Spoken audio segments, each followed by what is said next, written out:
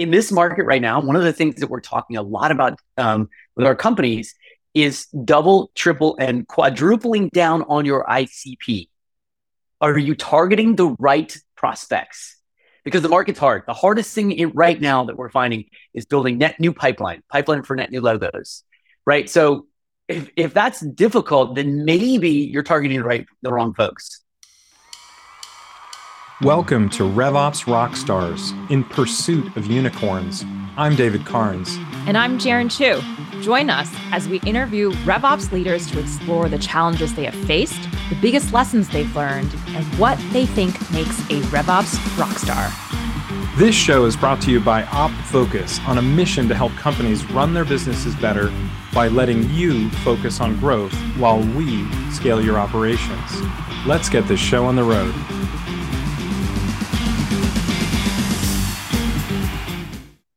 Today's guest has helped grow some of the biggest SaaS companies on the planet. He's honed his skills leading sales productivity and training at Box, Salesforce, Google, and now helps SaaS companies as a trusted advisor. We've got the growth partner at Emergence Capital, Doug Landis. Doug, welcome to the show. Thank you so much. It's good to be here. It's great to see you both. Doug, the first thing we want to know is when you're working with RevOps teams in your portfolio, what are some of the things you think they should stop wasting time on? Everything and nothing all at the same time. For just a little bit of context, Emergence Capital, we're a B2B SaaS focused venture capital firm. Our primary focus is Series A. That's kind of our sweet spot. We do some seed deals, some Series B. So you can imagine, as we think about RevOps at Series A, the funny thing is, it's insane how many companies at Series A don't actually have RevOps. So my battle, actually, when we invest in a company at Series A, is getting them to understand the value and the importance of hiring a RevOps person right away. Typically, the challenge is, we've got, largely what you find is these product-led, engineering-led founders. They get to close to $1 million in revenue on their own, hopefully, founder-led selling. And so the very first thing that they're thinking about is like, we need to go hire a head of sales or maybe a VP of sales. It just kind of depends. And beyond that, they won't think about RevOps because they'll largely think, well, if my head of sales needs RevOps, then they'll build the business case and they'll come to me with it. But the interesting thing is that also at Series A, at that such early stage, it's all about trade-offs, right? So the founder and the board are going to be thinking about, well, if we want to hire a RevOps person, who are we saying no to? Does that mean we're saying no to another engineer that's going to help us build that integration? So we have tighter integration reporting to Salesforce or any sort of CRM. So there's always this kind of push-pull challenge for what is RevOps really going to do? And then, of course, if you think about it at Series A or such early stage, RevOps is really in the weeds, building kind of the foundational elements, right? They're like, do we have the right level of permissioning? Do we even have a data strategy? Oh my gosh, I can't even tell you how many companies get to Series B and they don't even have a data strategy. They don't even know, like, okay, cool. So how are you getting contacts? Like, let's just start there. And then how is a contact turned into, connected and associated with an account? And how is that then routed through all of your campaigns and through the SDR team and to the AEs and even over to CS? Having a data strategy, if you don't even have that at the very beginning, it's going to be a hot mess once you get to Series B because, as we all know, what do they say? Garbage in, garbage out, right? So if you don't have a good system or vehicle. So I actually rarely have the conversation of like, stop doing these things. And it's a slightly different conversation. It's more about like, how do we prioritize the 8,000 things that need to get done right now, right? And typically it's like, well, hey, you hired me as a RevOps leader. I don't necessarily want to spend all my time in Salesforce running reports, doing deal desk, like reviewing contracts. So can I hire a Salesforce admin? Can I hire a Salesforce someone at least to help me kind of in the weeds, so to speak? So it's kind of like a roundabout way of turning that question around. As companies scale, though, once they get to Series B or Series C and they've got a RevOps leader, maybe they actually have one or two people on the RevOps team. At the one thing that I always suggest, probably the best word, because I can't tell any of our companies to do what to do exactly. All I can do is try and influence them. That's my job. The one thing I suggest is just to get maniacal about data and metrics. Every company needs to be a metrics-driven company. We often think that like, oh, we're a product-driven company. We've got this PLG motion, or, oh, we're a customer-centric company. That's great, on the outside. On the inside, got to be data-driven, got to be metrics-driven. So it goes back to that. If you don't have a good data strategy, if you don't have the right reporting, if you don't know what you're reporting on, if the CEO, who's likely never been a CEO before, doesn't really understand what metrics they should care about to run the business, then you need to take a step back and go, okay, what is going to be our metric strategy? And what metrics do we really care about? And of course, that also is going to roll up to the board what they really care about. Doug, this might be controversial, but when you earlier said for Series A companies, oftentimes the founders, product and engineering-led founders, they're thinking about their first hire, thinking about a head of sales. Would you actually say that they should first think about a head of RevOps before they think about a head of sales? Yes. And it's super controversial. They're like, wait, why would I hire a RevOps person before I hire a salesperson? Again, our belief is, and arguably every VC would say, well, we believe in founder-led sales, right? Founder-led sales, the first million, because look, it gives you a better sense of the problem that you're really trying to solve. You got to understand your customers. You got to build those customer relationships. You got to build, kind of that referral base. You need to truly understand your customers. And if you don't understand what it takes to sell, your first million in revenue, how can you go hire a team of people and put different expectations or more intense expectations on them? The value of RevOps in the early days, again, I'll kind of refer back to this. It goes back to like, do we have the right data strategy? How do we think about introducing new tools and technology into our ecosystem? Because oftentimes, even when you hire that head of sales, they're like, great, okay, do we even have a CRM solution? You know how many companies at seed and early stage, will have a loose CRM, whether they have HubSpot or Zoho, or maybe they, trust me, we've seen Excel spreadsheets, in the early days. And it's like, okay, what's your CRM strategy? And then how do you get that set up? And how do you make sure that the tools that you're going to go invest in integrate properly so that you have the right information and you can keep making the right decisions? In this market right now, one of the things that we're talking a lot about with our companies is double, triple, and quadrupling down on your ICP.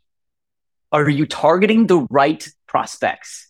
Because the market's hard. The hardest thing right now that we're finding is building net new pipeline for net new logos, right? So if that's difficult, then maybe you're targeting the wrong folks, right? So you got to look into your data and you got to understand like who's buying, who's expanding, what do we know about them, where do we find more of them, and does that mean our ICP needs to change? Well, you can't make those decisions if you don't have the right, what I would call kind of the right foundational operational processes, tools, and kind of data in place. Well, that is so interesting and speaks to my heart. In the early days of OpFocus, we probably did a handful of Excel to Salesforce migrations, believe it or not, working with very, very early stage software companies. You spoke briefly, you gave a nice intro about Emergence Capital. I'm curious, what differentiates Emergence from other VC firms that invest in SaaS? That's such a great question.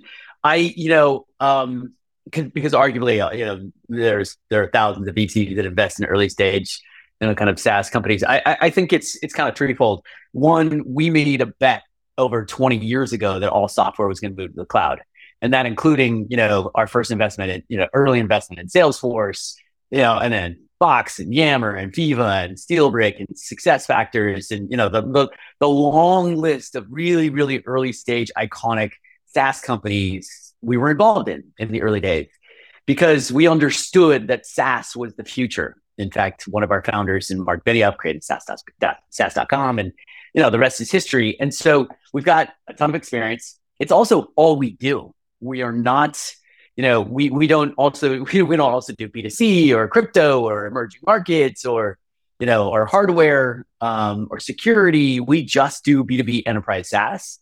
And I think the third thing is it kind of boils down to the people, right? At the end of the day, what I've come to understand in the world of venture is, one, we're not necessarily in the technology business. We're not even in the finance business. We're in the people business, and we make bets on people. And we've just had a long track record of really, truly identifying great human beings. I mean, you have no idea. Eric from Zoom, I mean, he was turned down hundreds of times by the time he got to us. And we were for kind of the first big institutional money in the business. And we made a bet on him. Yeah, we made it. We made a bet on him that we thought he could build an iconic software company and really, really grow as a leader. And he has. He's proven that.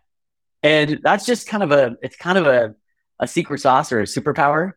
I'd say the other thing is we just care really deeply, and this is one of our core values of being the most important partner, and whatever that means, right? We want to be the first phone call for good news and for bad news and for challenges. And I think oftentimes what you find are founders are afraid of their board partners because, the board only has one job, and their job, they don't only just have one job, but the one job that they can do is hire and fire the CEO, right? And so usually there's that tension like, oh my gosh, I got to paint this picture and I don't want to reach out to them if I'm struggling with something. But the reality is it's like, we believe in, our job is to help you build an iconic software company, not to challenge you and look for the areas where you're weak so we can potentially identify replacing you.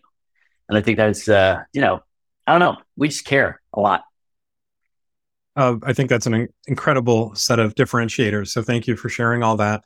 You talked about the focus on people and I know that extends to this RevOps area that we're so focused on ourselves. You talked about hiring the controversial idea of hiring the RevOps leader before even perhaps hiring that first head of sales. I think a lot of companies that we work with struggle with, and we hear of the struggle of exactly when to bring in the talent that has done it before.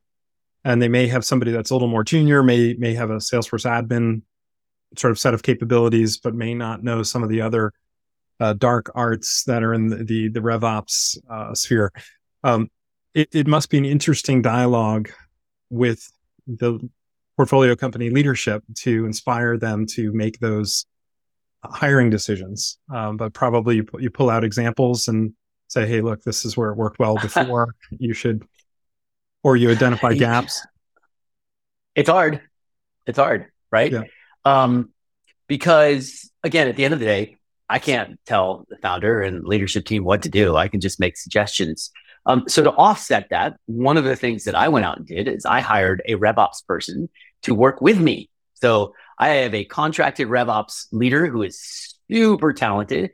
And what we've done is we've built these RevOps packages for early stage Series A companies, because we know that the likelihood of them hiring a RevOps person right out of the gate is pretty low.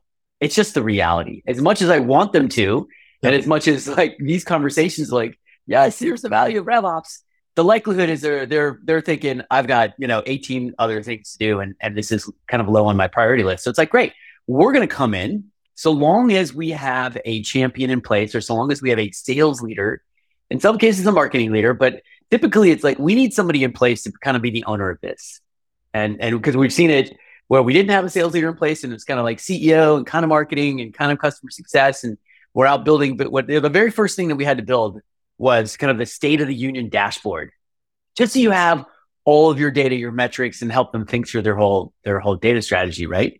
And at least at a minimum, then that way, when the board or other people are asking you for metrics, how are we performing? How are our conversion rates? What's top of funnel? What's working? What channels are not working? Where's your best lead source, et cetera? At least they have the data there. And so that's kind of the first place to start. So we try and augment the fact that they may not be ready to hire that RevOps person. And so by doing the work, and we actually do it for them, and we give it to them as a little gift and a little bow, then they realize oh, wow, okay. Now, and then typically what happens, they're oh, this is great. So we need to start thinking about lead routing, right? From our marketing vehicle. And it's okay, great. Well, sorry, we gave this to you for free, so now you're gonna have to pay for a resource. Oh, okay, all right. So they'll use the same person that I have, and I'm here you go, some extra money in her pocket. But at the end of the day, what they're starting to do is understand and get a taste of the value of RevOps. Yeah, that's great. I think that's it's such an important thing. So Jern and I, since the start of COVID, have hosted a number of RevOps roundtables. So getting groups of RevOps leaders together to just talk, love that, share ideas and experiences.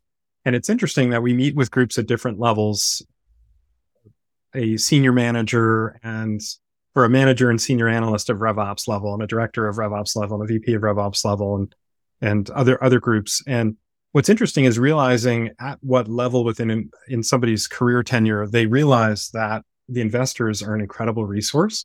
And it's probably further along in their career than it really should be. So we're very encouraging to the earlier stage RevOps leaders that we work with to please engage with the investors and learn what resources, which could be webinars, it could be you and the contractor that you mentioned.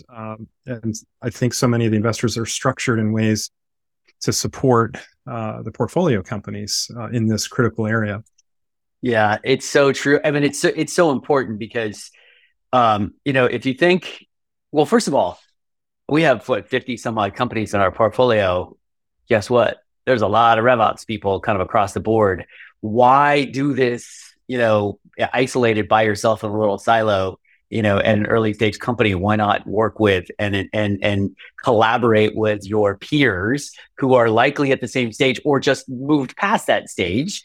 And, and the whole question is like, well, what mistakes did you make? What should I avoid? How should I think about, the right tooling? How should I think about my data strategy? Where there's always a million questions to answer. And I think oftentimes, once there's a head of sales and they hire a RevOps person, it becomes the two of them. It's like, we're going to fight this battle together. It's like, guess what? There's more than just the two of you that you can rely on. And so by tapping into your investors, you can get access to everybody else that is either at that same stage. So create a cohort by stage, or just get access to everybody else so that you've got a kind of an open forum to kind of ask questions. We've created a whole Slack channel for all of our go-to-market leaders, and it's open to everybody. Ask any question. There's no dumb questions. And I'm going to start creating functional roundtables. So we host sales leadership roundtables, but RevOps roundtables are next on my list because it's so important. It's near and dear to our I love hearts. that. So happy to hear that that's something you're working on. I have a suggestion for you, though. Hold on, David. As you mentioned that RevOps roundtable, one of the things that I think is really important is to have RevOps and sales leadership together. Because oftentimes, sales leadership doesn't really understand what's involved in the world of RevOps. It's pretty amazing, especially if they're a first-time VP of sales, if it's their first time being the one in charge. They don't know what to ask of their RevOps person. And the RevOps person likely is going to end up taking on way more responsibility than the sales leader really truly understands. Examples, tons of them, right? So it's like end of quarter. They don't have a deal desk person. Guess who becomes a deal desk person that is basically going through every single contract and reviewing every single deal and, trying to determine discount ratios and all that? RevOps. But it's also the end of the quarter, and they're also working on the plan for the next quarter. Like, what? So they end up, and I've seen this internally at some of my own companies. It's like the RevOps teams at the end of the quarters are working double, triple time, even though the sales team says, they're working hard because they're trying to get these deals done. Well, you're one person, multiply that by 5 or 8 or 10. And guess what? RevOps is responsible to support everybody. Plus they got to manage up. Plus they got to plan for the next quarter. So I think it's really important that not just sales at a minimum needs to understand the level of, intensity that RevOps takes on at different points throughout the year, so that there can be some, additional support, whether that's outside consulting, to kind of help, whether, close the books or plan for the next quarter. Right now, everybody's freaking out about next year. Yeah, you're nailing it, because we do hear it. I lead a group, like David mentioned, of RevOps leaders who happen to be women. And one of the biggest challenges whenever they join a new company, whenever they're trying to start up a new team, is trying to get the rest of the team on board and on the same page, A, around what the RevOps definition is, and B, around how they can partner together. And there seems to be just as much education and advising that sales leader and oftentimes that marketing leader as to say, this is what we can do to actually help you, and this is what we need in return from you. That's a process that happens regardless of how experienced I think some of the marketing sales leaders have been. Each organization is different. So I'm really glad you're suggesting, hey, let's combine these groups of people, because they are revenue leaders ultimately together, and they need to be able to support and understand each other's needs better. They should be. They should be successful. Yeah. I mean, look, the way here, how about this? Like, when you first get started, if you're hiring a RevOps, your RevOps counterpart and you're a sales leader, and part of it is like, how do you view them? Do you view it? It's similar to the way the SDRs view, AEs view SDRs or BDRs in their world, right? A lot of AEs view their BDRs as somebody that works for them. Like, here, I'm going to give you a list of tasks. You go do this stuff and report back to me. Are right? they a partner or are they your gopher? Right. And to be honest, like the right RevOps leader who is really strategic in the business understands what fundamentally we're trying to do from the top down.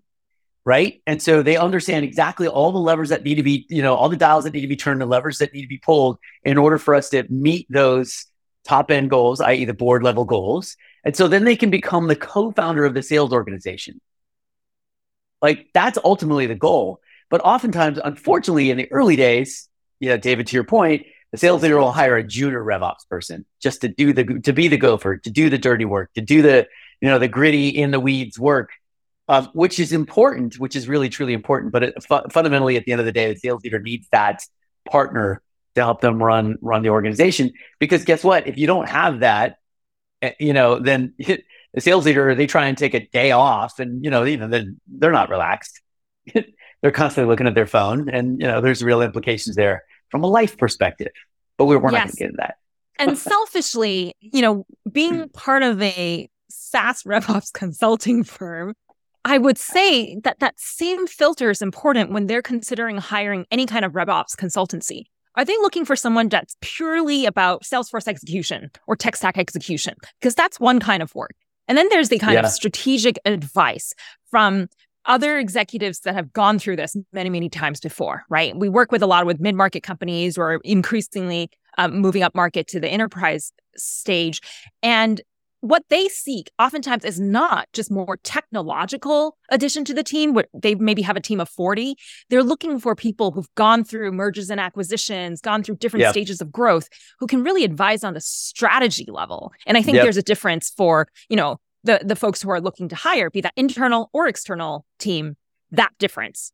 No question. Then there's one more stage too. Imagine, of course, this isn't really happening right now, but as we move in the future and companies start thinking about prepping for IPO, holy Toledo, the requirements, the things that you have to change, the things that you have to change in Salesforce to lock it down and make it non-accessible. I mean, becoming a public company actually requires a whole team of, I would argue, consultants to come in and help you think through what do you need to adjust and prepare for to become a publicly traded company. I wish more clients would ask us about that. And let us help them prepare specifically for that, locking down the system properly, thinking across the systems and how to protect what suddenly becomes incredibly important data as if it wasn't already. So it's true. That then shifts the focus now no longer is RevOps is not necessarily as important to just sales at that point in time. RevOps is important to the COO. Right. And that now becomes the connective tissue between COO and kind of business operations for the whole company and the whole firm. So fundamentally, I think oftentimes what happens is RevOps because they're treated as, in many cases, the gopher versus the partner. Right. And I have a love-hate relationship with that with that analogy. But the reality is if they don't understand what it takes for them to be viewed as a partner to the sales leader, then they're always going to be kind of subservient, if you will, to what I would call go-to-market and just executive leadership, right? And so it's always going to be like, hey, we need this, we need this, we need this. And ultimately, I think a great RevOps leader is somebody that can anticipate the things that the business is likely going to need, right? So you're in mid-quarter, if it's middle of the quarter, you know what's coming.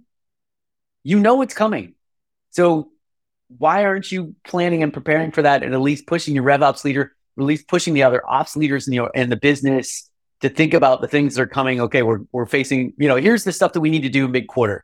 We got to start prepping for end of quarter. We got to start prepping for the next quarter. I mean, truly a great sales leader, by the way, should always be thinking quarter plus one anyway. If they're really, truly a great VP of sales, they've been there, done that before. It's like, I'm not just thinking about what's going on now. I'm thinking about next quarter, maybe even quarter plus two, depending upon how big their ACV is. And so, I mean, I think part of it is just taking a step back and realizing, like, what does it take to become that strategic partner to your sales leader or the whole go-to-market team? Because it's not just sales, honestly. Because RevOps, supports marketing, sales, and customer success. And Yes, and I think that's another. I think that's another challenge. Advice. How many RevOps leaders? And I'm curious from your experience, both of you. How many RevOps leaders have truly understand marketing ops and CS ops, or are they just a glorified sales ops person?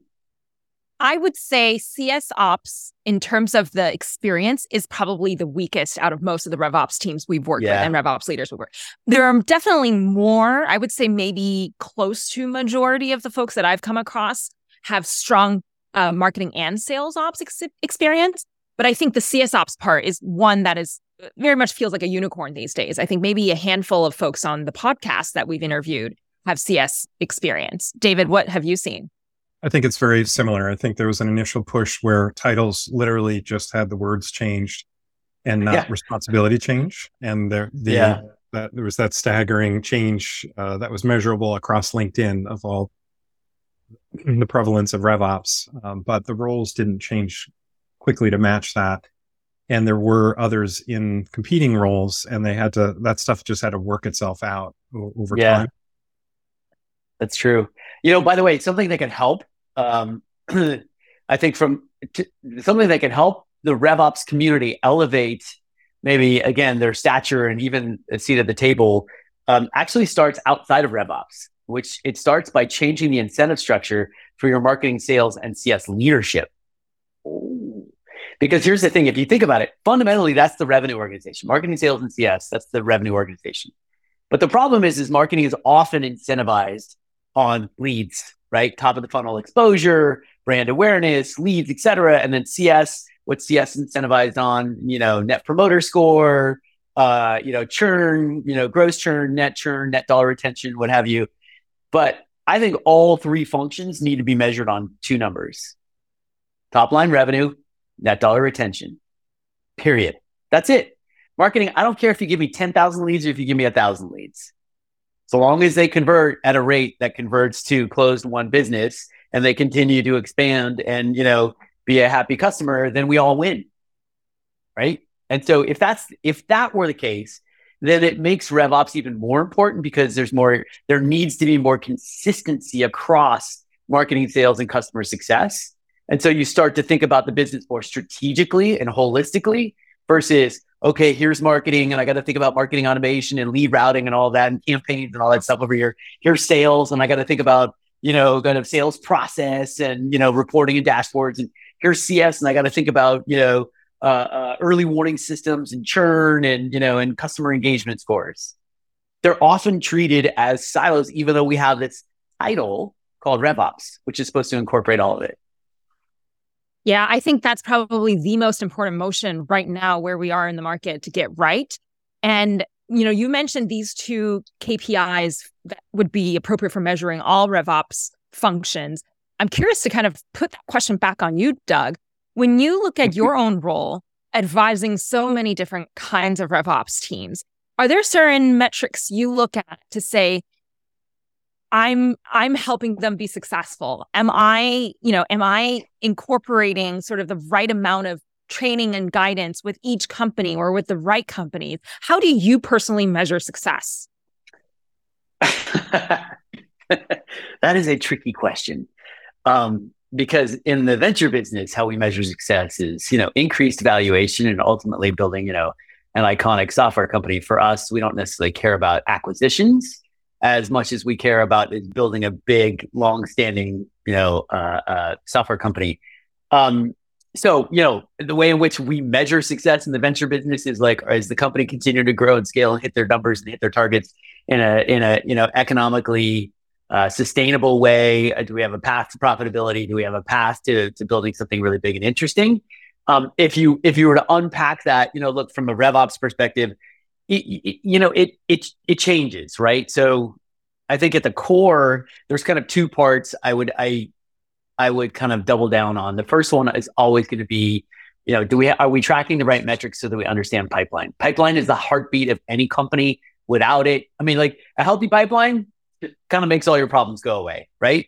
And an unhealthy pipeline means we all have problems. I don't care who you are. I don't care what role or what function you're in on the go-to-market side. We're going to struggle if we don't have healthy pipeline. So I like to spend a lot of time there And some of it maybe, are we targeting the right folks? Do we have the right campaigns? Are there technical issues in our processes or in our data that's not allowing us to actually see what we need to see so that we can make tweaks to the campaigns or who we're targeting? The other thing is, oftentimes I feel like, most people in a go-to-market organization think that a tool will solve all their problems. A new tool. Check out this new tool. Oh, we got to incorporate AI in everything we do. Like, oh, that's great. And then all of a sudden RevOps is like, the hell am I supposed to do with this? What is this? You're giving me another tool that you want me to try and test and evaluate, potentially integrate.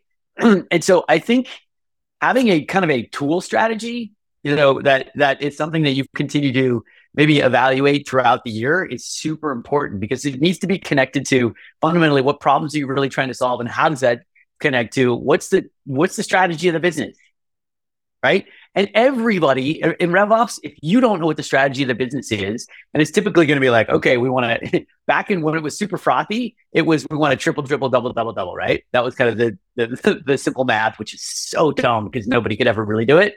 I mean, so few companies do it. Oh God, it's the worst. Like, we're going to triple again. It's like, no way.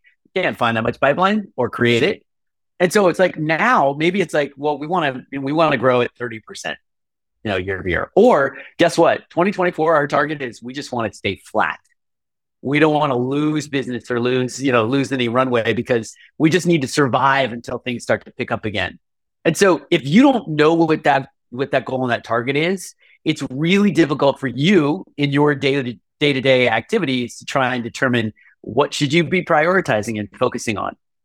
And I feel like, it's so easy to go, well, a new tool will help us to do X, and therefore we don't have to hire for Y. And so we can keep our costs down, and we're going to increase pipeline or increase conversion, or we're going to be able to do better. We're going to have a higher, NPS score and all that. It's like, okay, but what are we, again, trying to accomplish as a business? And then what tools do we need to help us to do that? Do that at the beginning of the year, and then just reevaluate. Having a tool strategy seems, I would say, maybe in the medium to advanced RevOps awareness stage, especially I think for smaller companies.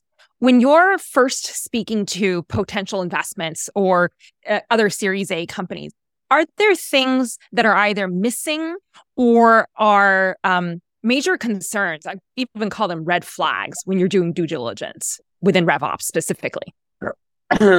I mean, the red flags are when we're talking to the leadership team, in particular, like CEO or co-founders, and we're asking them real questions about, kind of customer health and conversion and what happened to that little tiny dip right there. And, they don't have a good answer.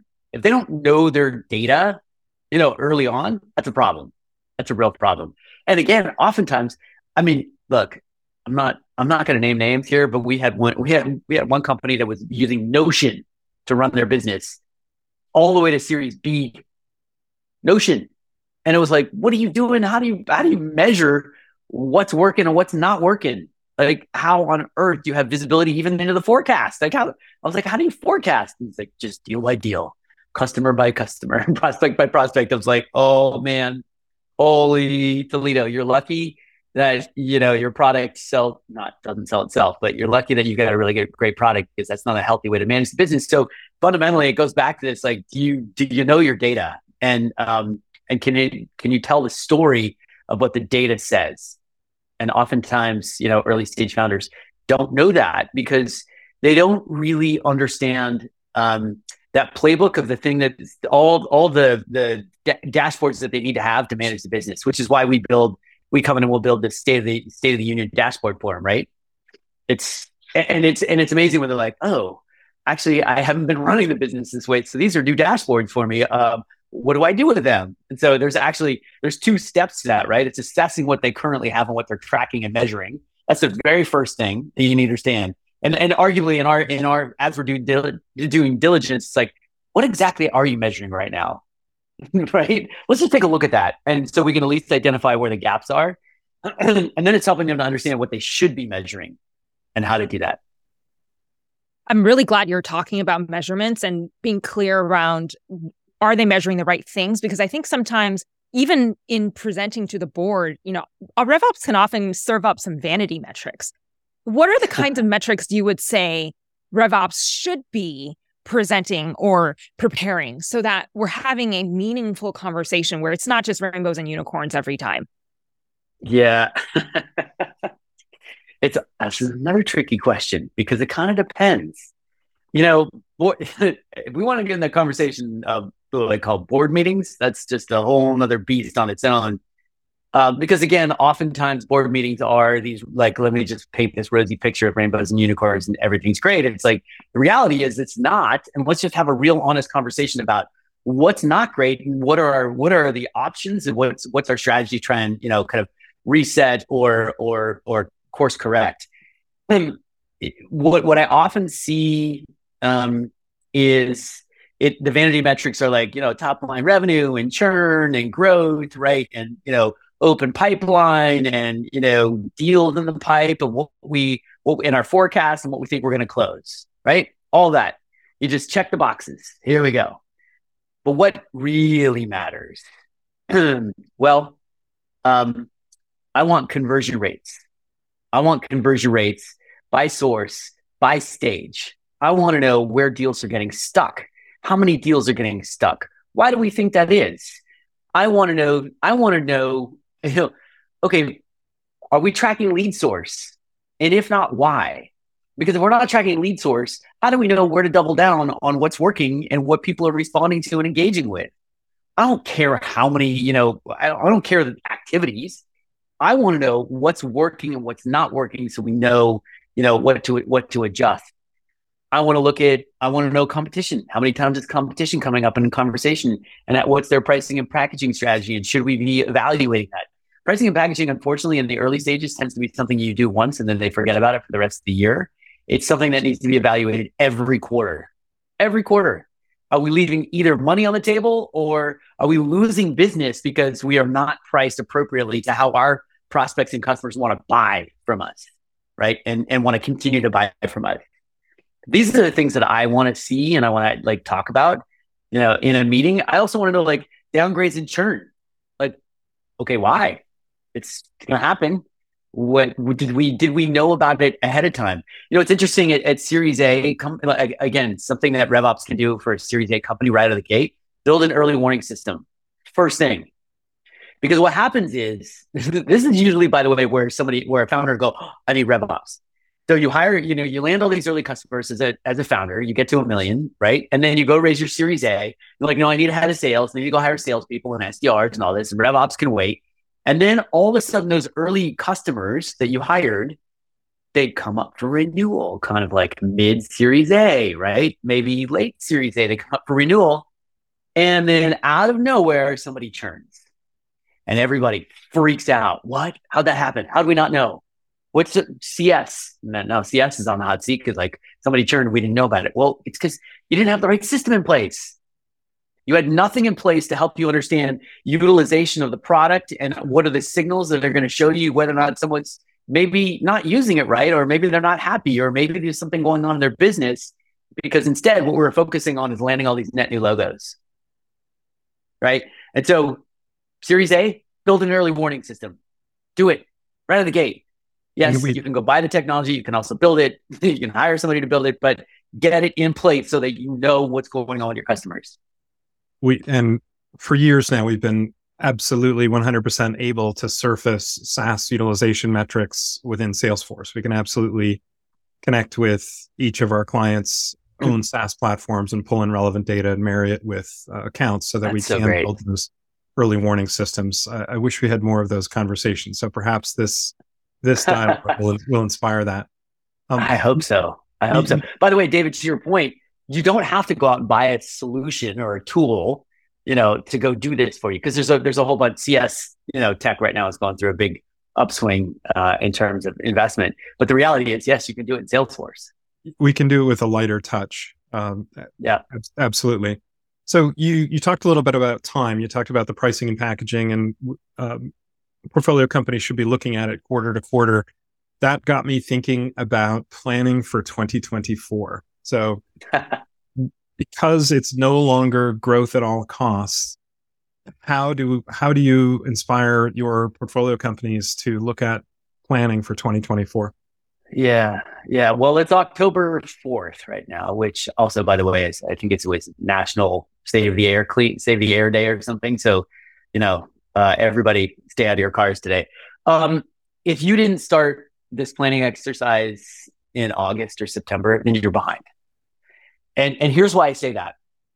Because if you happen to have an enterprise sales motion at all, right? Anything that I'll say north of 50K ACV, and you realize you're going to have to hire people for next year in order to hit some of your targets for next year, you're already behind. You're behind, right? Because you've got to build in ramp time. And the reality is oftentimes they start to build a plan, and then it's December. They're like, oh, we got to go hire. They try to hire people in January, February. Maybe they get them. But guess what? Now there's a 6 months ramp time because these deals are over maybe 50K to 100K. Well, they need 6 months to ramp. But guess what? Founders are like, no, let's give them 3. It's like, what? That's bananas. Enterprise reps need more time to ramp. And so if you haven't thought about your hiring strategies and your capacity plan for next year already, and you're in the enterprise, you sell enterprise grade products that are north of $50,000, you're behind the 8 ball, which means most likely you're not going to get full output from your reps that you hire next year until middle or late next year.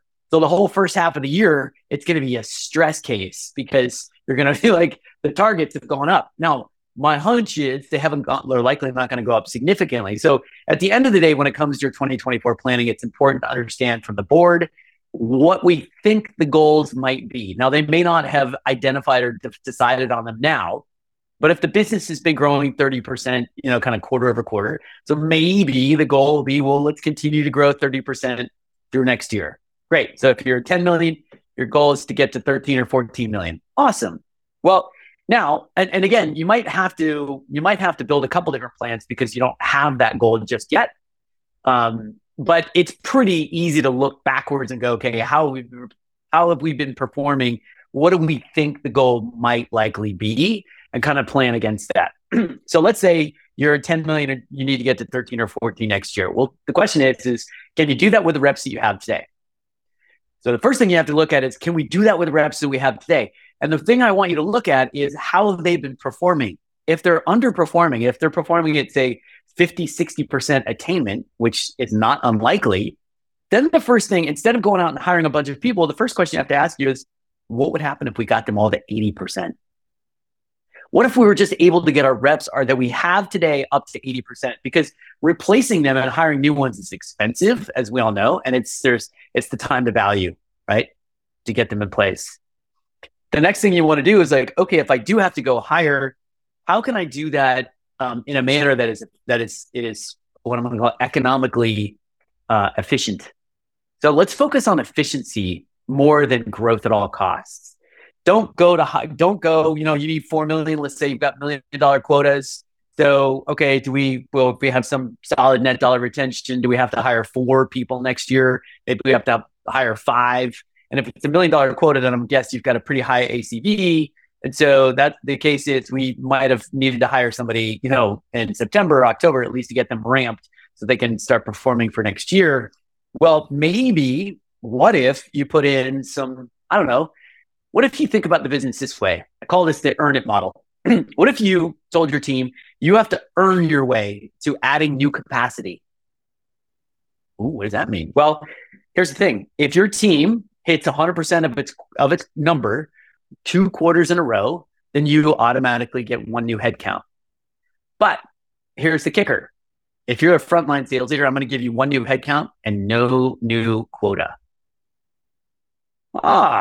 So you get an additional head, maybe 2 heads, and no additional quota. The VP of sales will keep the quota, but the RVP doesn't. So now there's incentive for the RVP to get the team humming, right? The other caveat to that is you need to have 80% of your team at 80% attainment, because you don't want the 2 people that are crushing it and they're 300% of their number and everybody else is 30, 40%, because that is out of whack. That's not really super efficient at all.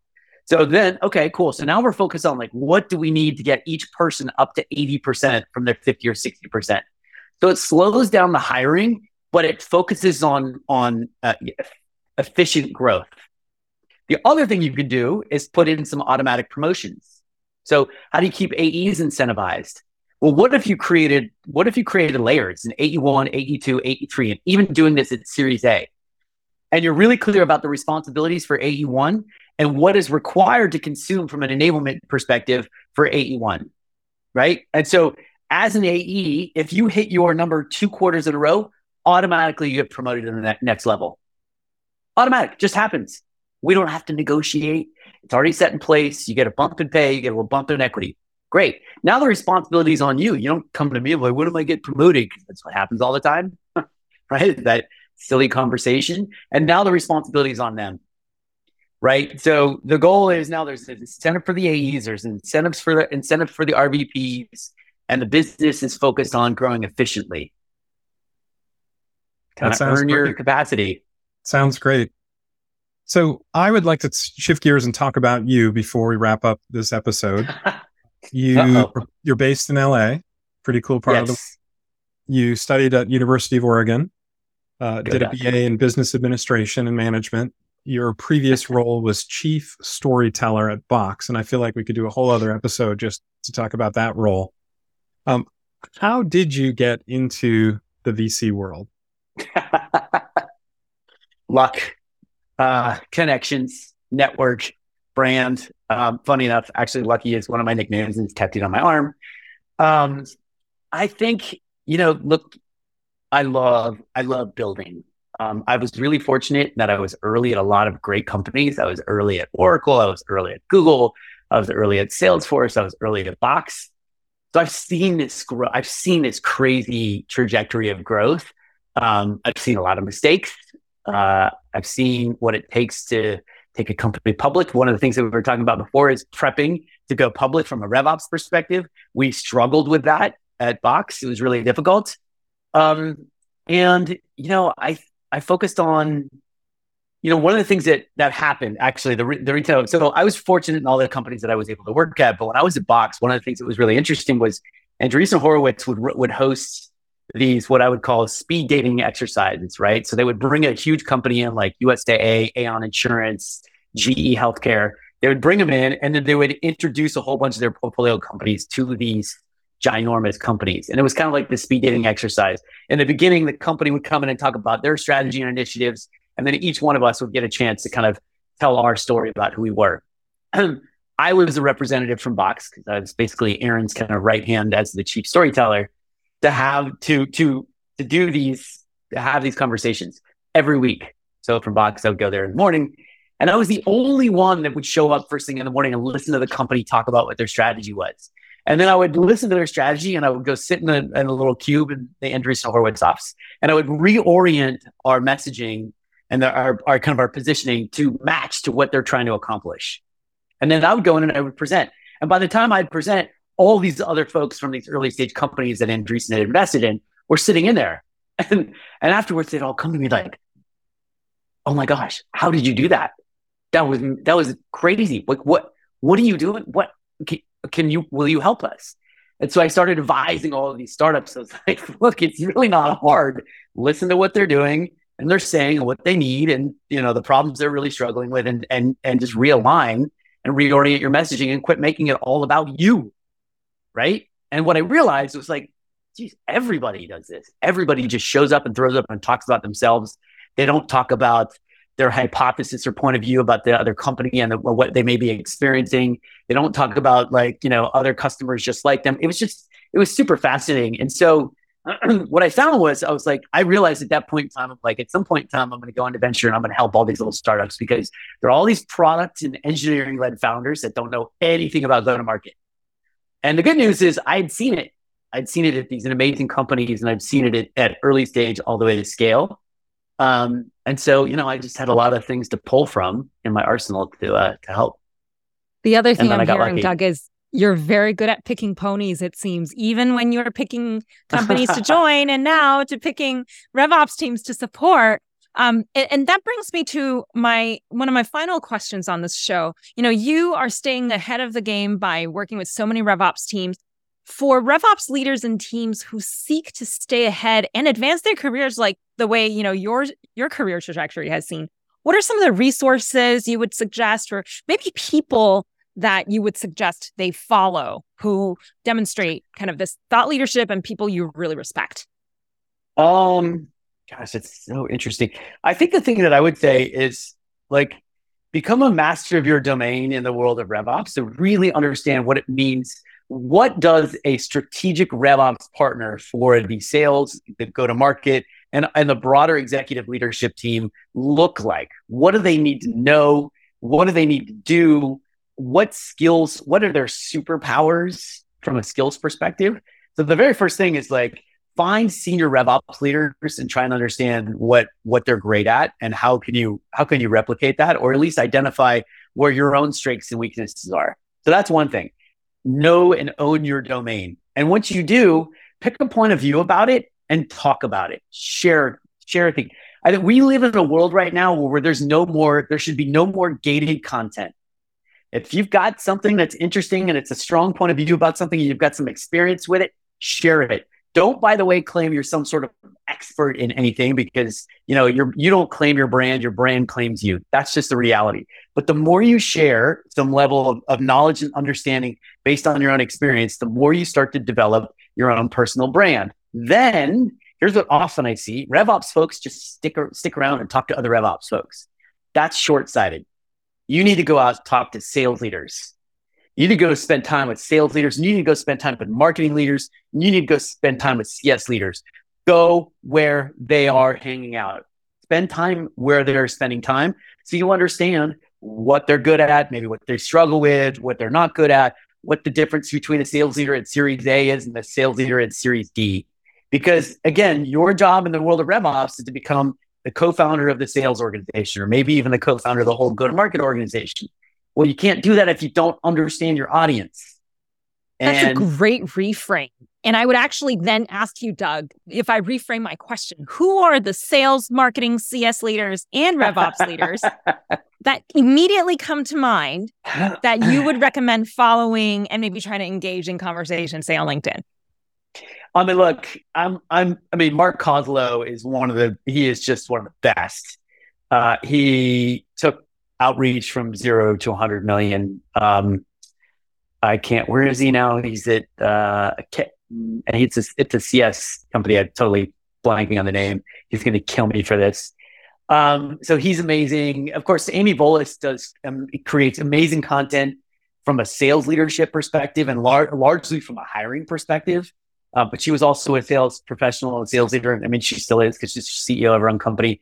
Of course, look, and for the early days when it comes to lead development, my good friend Sam McKenna, John Barrows, but at the end of the Ian Cognac, at the end of the day though, I would follow, and this is why I'm such a big Mark fan, Kevin Dorsey fan, because they're actually in the job itself, doing the job, right? What's really interesting? There's no major RevOps voice of a RevOps person who's in a company at a role. I don't see that. So imagine you're a RevOps leader who's a RevOps leader at Snowflake? What are they doing? Why aren't they posting every day about the things that they're dealing with and struggling with? So there's real opportunity there. I also find RevOps people tend to want to be behind the curtain and not so much in front of the curtain. Right? Sales leaders want to be in front of the curtain, so they're great. They've got a megaphone, give it to them, and then watch out. But I recognize that RevOps people like to talk to other RevOps folks and kind of stay behind the curtain.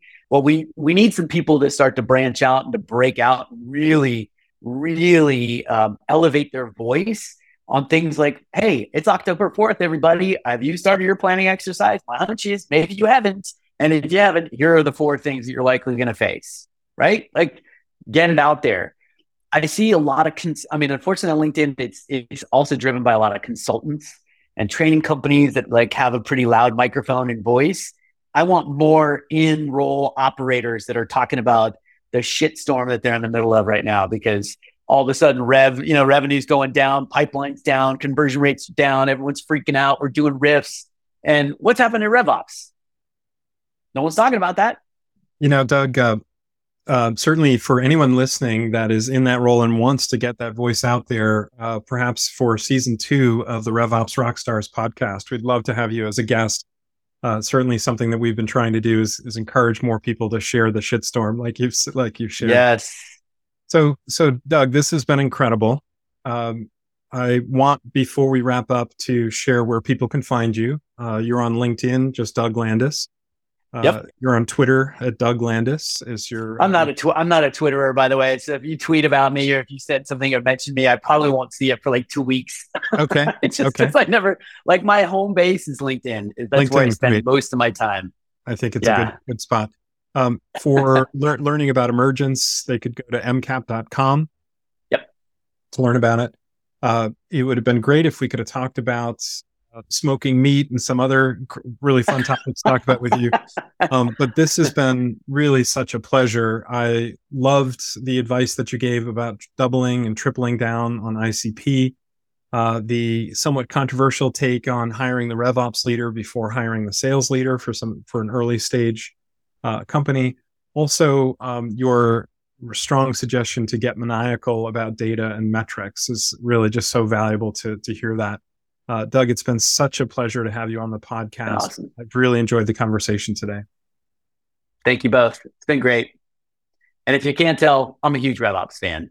And I also want to thank our audience for listening to all of these last 30-some episodes of RevOps Rockstars. If you learned something that blew your mind, gave you an idea of how to improve RevOps, maybe improved your board presentation, please tell a friend about this podcast. We are so happy to have Doug today here as our finale guest. Thank you again, Doug, for joining us on the show today. Awesome. You're welcome. Great. And this has been our very special finale episode of RevOps Rockstars. See you next season. Yeah, that's awesome. The classy rock stars. And that wraps up another episode. Thank you so much for joining us. For show notes and other episodes, visit RevOpsRockstars.com. RevOps Rockstars is sponsored by OpFocus. Visit OpFocus.com to learn more about how OpFocus helps SaaS companies scale their revenue operations.